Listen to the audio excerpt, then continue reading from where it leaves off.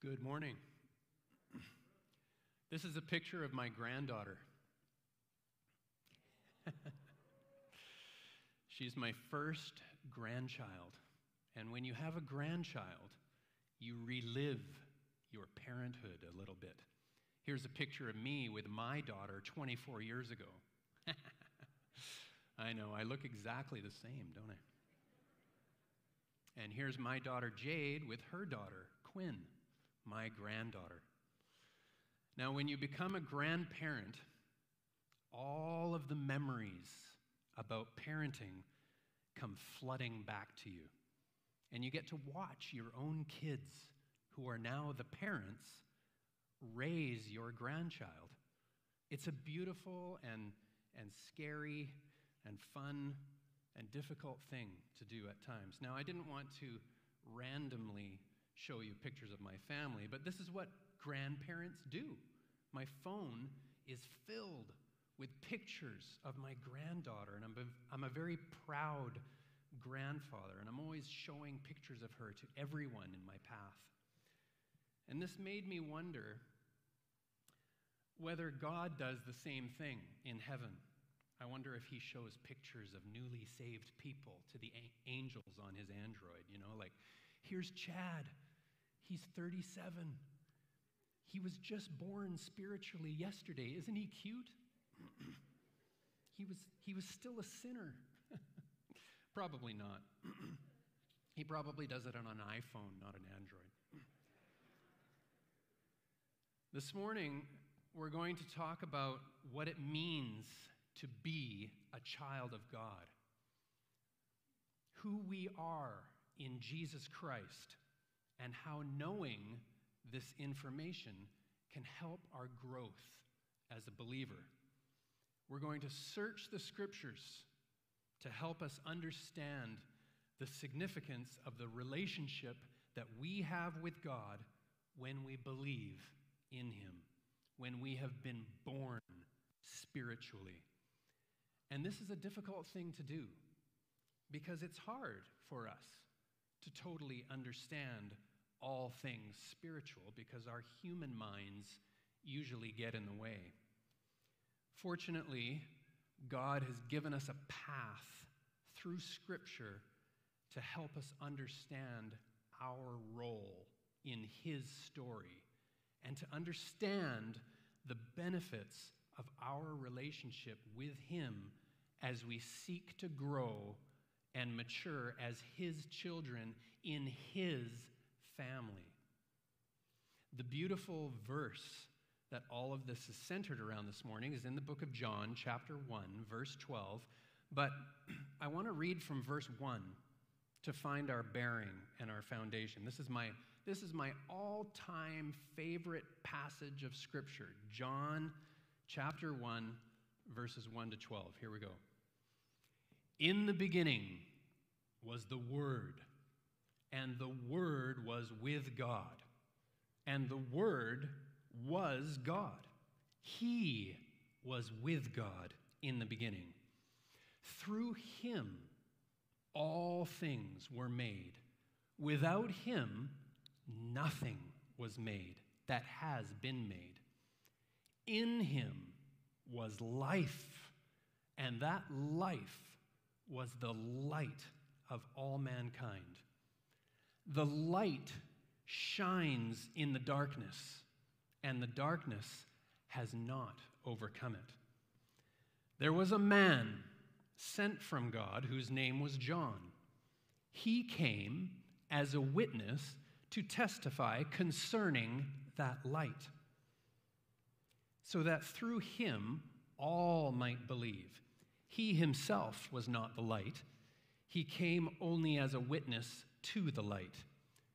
The true light that gives light to everyone was coming into the world. He was in the world, and though the world was made through him, the world did not recognize him. He came to that which was his own, but his own did not receive him. Yet to all who did receive him, To those who believed in his name, he gave the right to become children of God. And that's the verse. That's the one we're targeting this morning. That is a powerful piece of divine literature. You should memorize that and hide it in your heart. Now, I'm actually going to read it again, but I'm going to replace all of the pronouns that John used for Jesus Christ with the name of Jesus Christ. I'm not trying to improve Scripture or anything by doing this. I just want you to hear it again with the name of Jesus, because I think it makes what we're going to be talking about this morning even more clear. So here it goes, same passage, John 1, 1-12, but with the pronouns for Jesus replaced with the actual name of Jesus. Okay, just listen to this. There's no slides. In the beginning was the Word, and the Word was with God, and the Word was God. Jesus Christ was with God in the beginning. Through Jesus Christ, all things were made. Without Jesus Christ, nothing was made that has been made. In Jesus Christ was life, and that life was the light of all mankind. The light shines in the darkness, and the darkness has not overcome it. There was a man sent from God whose name was John. He came as a witness to testify concerning that light, so that through him all might believe. He himself was not the light. He came only as a witness to the light. The true light that gives light to everyone was coming into the world. Jesus Christ was in the world. And though the world was made through Jesus, the world did not recognize Jesus. Jesus Christ came to that which was his own, but Jesus' own did not receive him. Yet, to all who did receive Jesus Christ, to those who believed in Jesus' name, Jesus gave the right to become children of God. Now, this exercise really helps me to be very clear about the role that Jesus has in the family of God since the beginning of time. Nothing has ever happened and nothing has ever been created without Jesus, the Son of God, who is one with God. There has only ever been one Father and one Son and one Holy Spirit, and they all exist as one God. And this passage of Scripture is telling us that if we receive Jesus and believe in the name of Jesus Christ, we can then become children of God. And if you've already done this, you are a child of God. Now, one of the first things I notice about verse 12 is that John doesn't mention repentance. He only says that those who received Jesus and believed in his name became children of God. He didn't write those who repented and believed. So I had to go do some research on that right away, because when Jesus started his ministry right after John the Baptist was put in prison, the first thing he preached in Matthew 4:17 was, "Repent, for the kingdom of God is near." Now, the word repentance in the New Testament means having regret or remorse. That's the way we know it. But it also means a change of mind. It's a 180-degree turn toward Jesus. In Acts chapter 3, verse 19, Peter preaches, "Repent then, and turn to God, so that your sins may be wiped out." I love the wording in that verse. Wiped out. So repentance needs to happen, and John didn't forget about that. He simply implied that that those who received Jesus turned away from their previous beliefs and changed their minds about Jesus. They believed in Jesus and became children of God. And this encompassed the act of repenting, believing, and confessing. This is really clear in the book of Romans, chapter 10, verses 9 and 10. The Apostle Paul says, "If you declare with your mouth, 'Jesus is Lord,' and believe in your heart that God raised him from the dead, you will be saved. For it is with your heart that you believe and are justified, and it is with your mouth that you profess your faith and are saved." And last, but definitely not least, the grace of God plays the lead role in our salvation. I preached a whole sermon on this last summer. The book of Ephesians, chapter 2, verses 8 and 9 tell us, "For it is by grace you have been saved, through faith, and this is not from yourselves. It is the gift of God, not by works, so that no one can boast." So if you repent and believe in Jesus Christ, if you believe that God raised him from the dead, if you accept the gift of grace, of God's grace, if you say this with your mouth, you are saved, and you are now a child of God. You are now a member of God's family. So now what? What does this mean? How does being a child of God change who you are? How does this affect your growth as a disciple of Jesus? How do you live your life now as a follower and a child of God? I think it's always important to remember our role as children. In God's family, we are the children. We are not angels. We are not seated on any thrones. Heaven is God's throne. We are not the kings and queens of Narnia. We are not the parents. We're not establishing the rules, and we are not enforcing the rules. We are not part of a judiciary panel.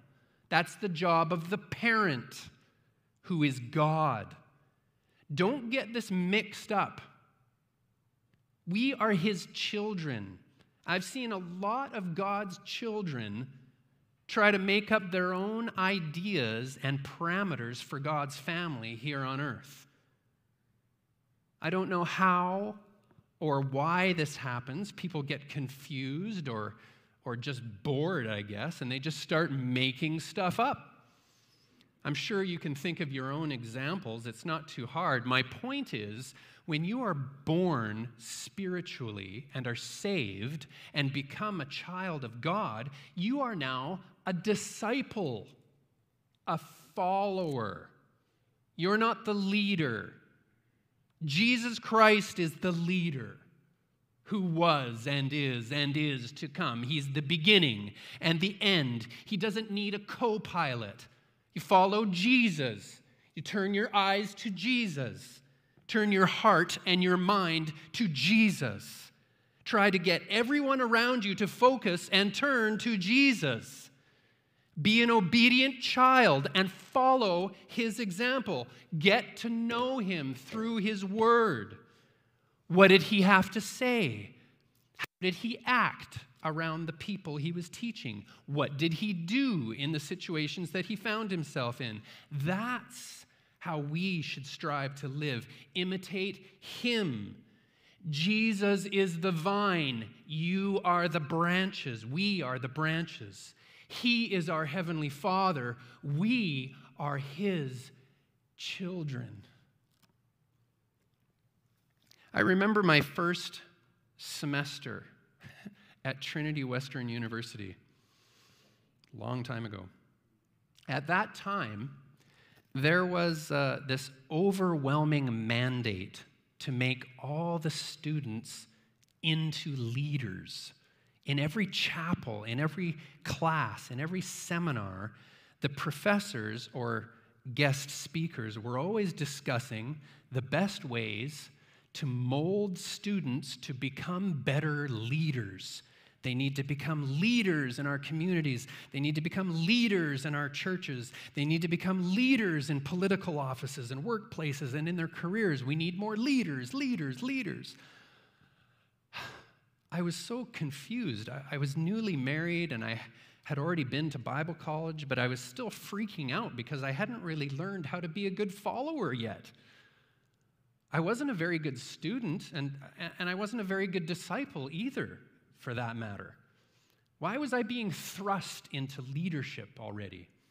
And because of this mission, by the time I graduated, my head was filled with this mantra of having to go out and be a leader wherever I was. I was just a young guy. I barely knew anything about anything. My head was filled with a bunch of knowledge backed up by the arrogance of feeling like I had to lead right away. It was a total recipe for disaster.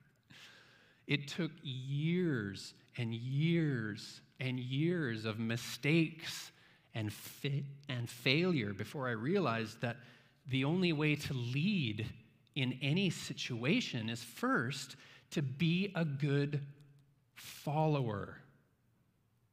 Focus your attention on being a good follower, an obedient child, a good disciple. Because no matter how much you grow as a disciple, no matter how many degrees you get, or how many corporate or political ladders you climb, or how much money, fame, and materials you accumulate here on earth, at the end of your life, you will see God, your spiritual Father, clearly for the first time. And He will be your Father, and you will be His child. And that's all that matters. The most important question to really ask yourself this morning is, do you know Him? Do you know Jesus Christ as well as you could? Do you know everything He said? Do you know everything that He did that's written down? Because He knows you. He knows everything about you. Every hair on your head, every thought that you've ever had. He knows what you're like when you're alone. He knows everything about you. And He loves you so much. Listen to this passage in 1 John chapter 3, verses 1 to 3. See what great love the Father has lavished on us, that we should be called children of God. And that is what we are. The reason the world does not know us is that it did not know Him. Dear friends, now we are children of God, and what we will be has not yet been made known. But we know that when Christ appears, we shall be like Him. For we shall see Him as He is. All who have this hope in Him purify themselves, just as He is pure. Passages of Scripture like that, it really overwhelmed me with wonder and amazement when I take the time to really meditate on them. I just become completely humbled. Now, because we become God's children when we believe in Jesus, when we receive Jesus, there are some amazing benefits for us. There's even an inheritance for us, for God's children, for those who believe. God is keeping our reward for us in heaven. And the inheritance is essentially heaven, everlasting life. And it's being reserved for us. So that's something for all of us to hope for and long for and to wait for. And that inheritance is guaranteed to never end for believers. 1 Peter chapter 1, 3-5 says, "Praise be to the God and Father of our Lord Jesus Christ. In his great mercy, he has given us new birth into a living hope through the resurrection of Jesus Christ from the dead and into an inheritance that can never perish, spoil, or fade." This inheritance is kept in heaven for you, who through faith are shielded by God's power until the coming of the salvation that is ready to be revealed in the last time. So we're not there yet, right? We're still here on earth as God's children. And we have to wait for the new Jerusalem, the new heaven, and the new earth. We have to wait to see and understand everything clearly. We have to practice being content while we wait. That's part of our growth. It's part of growing up spiritually. We long for what's coming.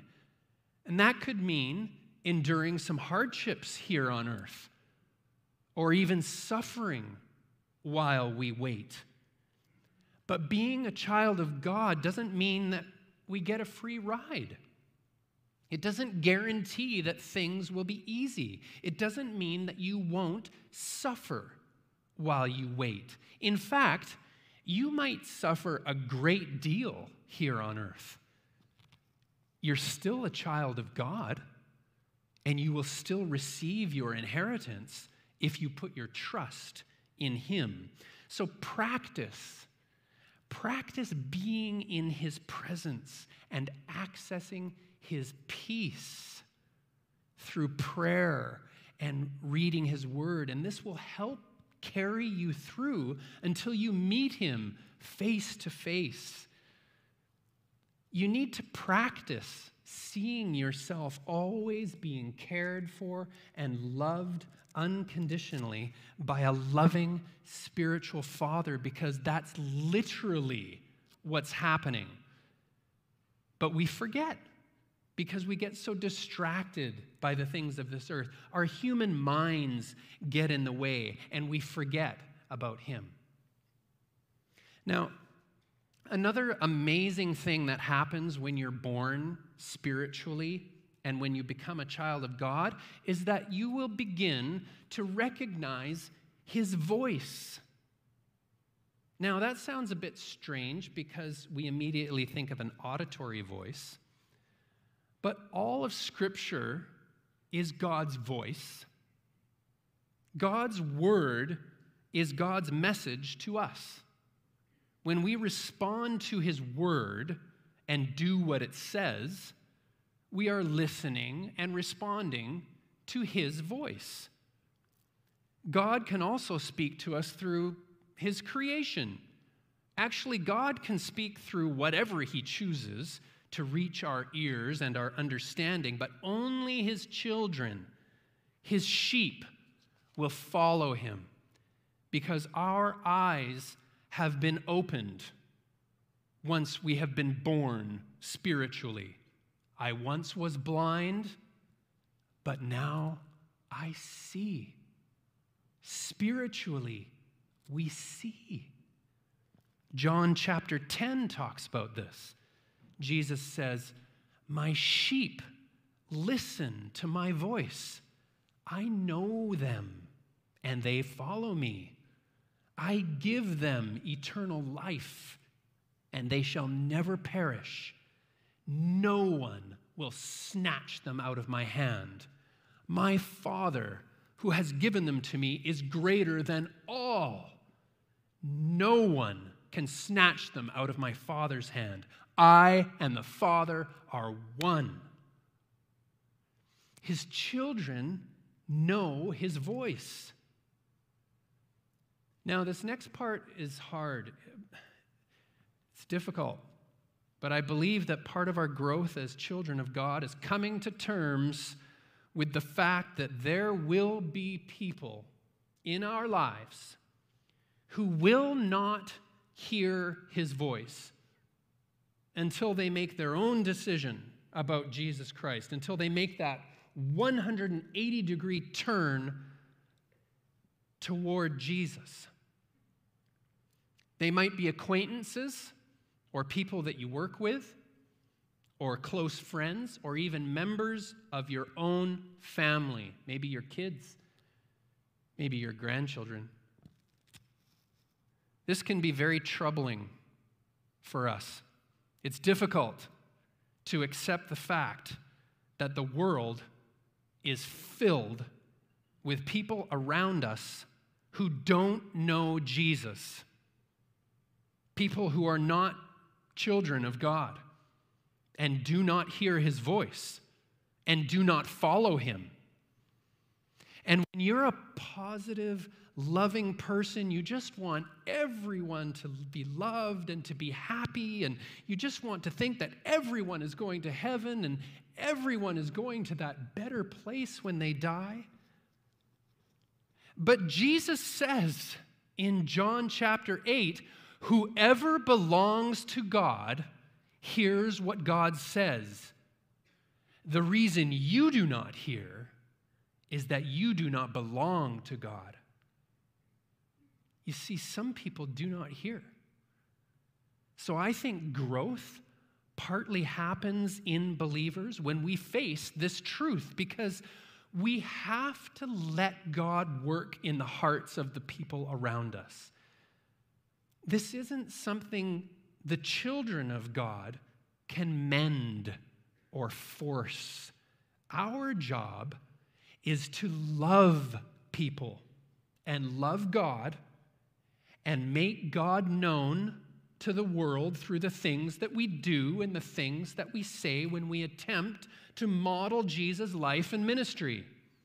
This doesn't mean that we can choose to stop loving or serving the people around us. In fact, it's just the opposite. Jesus commands us to love and serve one another, but don't expect people to respond. That's God's work to do in the hearts of people. He says later on in John chapter 14, anyone who loves me will obey my teaching. My Father will love them, and we will come to them and make our home with them. Anyone who does not love me will not obey my teaching. These words that you hear are not my own. They belong to the Father who sent me. So as children of God, we should be studying the lifestyle that Jesus modeled for us and share the truth about Jesus with as many people as we can. But we need to be okay with the fact that there will be many that just won't hear his voice. They won't respond to Jesus, and they won't respond to the truth. They won't turn. But knowing our role in God's family and remembering who we are in Christ allows us to grow into the people that he wants us to become. We are in Jesus, and Jesus is in us. That means we are covered forever under his grace. We are set apart, and it can never fade or perish, and we can be confident in this good news as we try to be salt and light on the earth. A songwriter, a friend of mine, good friend from Bible college, wrote a song called Farther Up and Further In, which is the same name given to the 11th chapter of the last battle, the 7th book, the 7th and final book of the Chronicles of Narnia by C.S. Lewis. After 7 books of adventures, the leading characters in the story have finally reached the new Narnia, which is described in the story with the same type of poetic writing as the book of Revelation. And as they enter the new Narnia, their eyes are open to see incredible things. And some of them start to pause and look around because it's what they've been hoping and longing for since the beginning of their journey. Some of the characters cry out, "Go farther, go further, keep going," because what they really want to see is Aslan, the king of Narnia.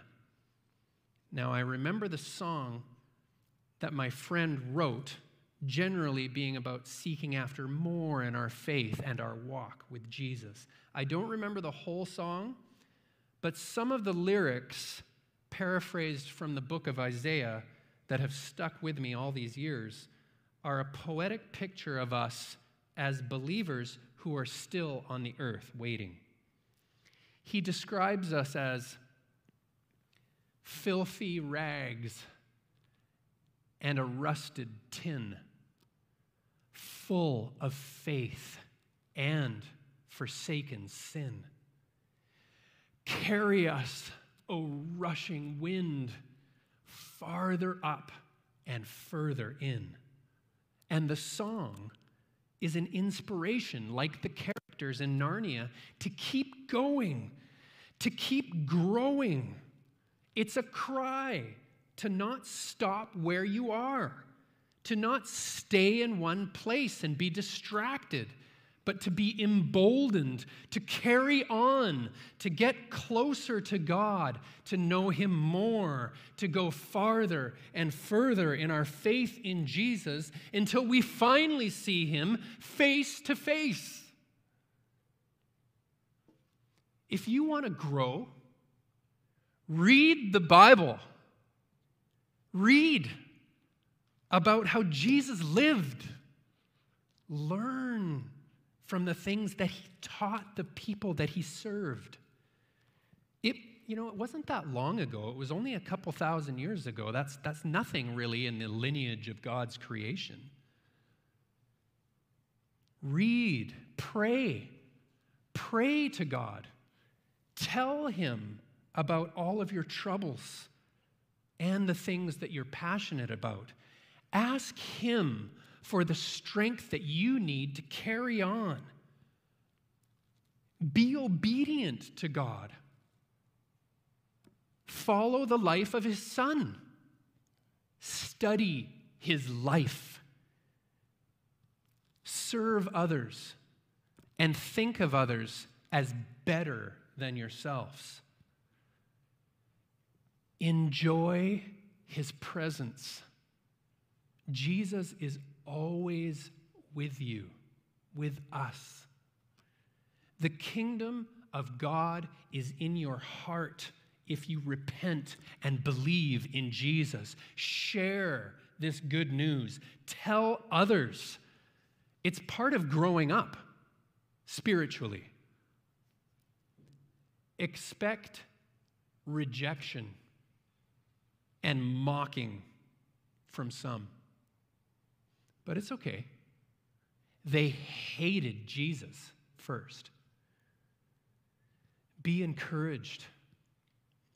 Let the light who is Jesus Christ in your heart shine, because the darkness can't overcome it. Let's pray. Heavenly Father, thank you for calling us your children. We are yours. Thank you for your word, your message to us. Thank you for being the light inside of us. Help us to grow closer to you. Give us the strength to keep growing, to keep learning, to keep shining until we see you face to face. In the name of Jesus we pray. Amen.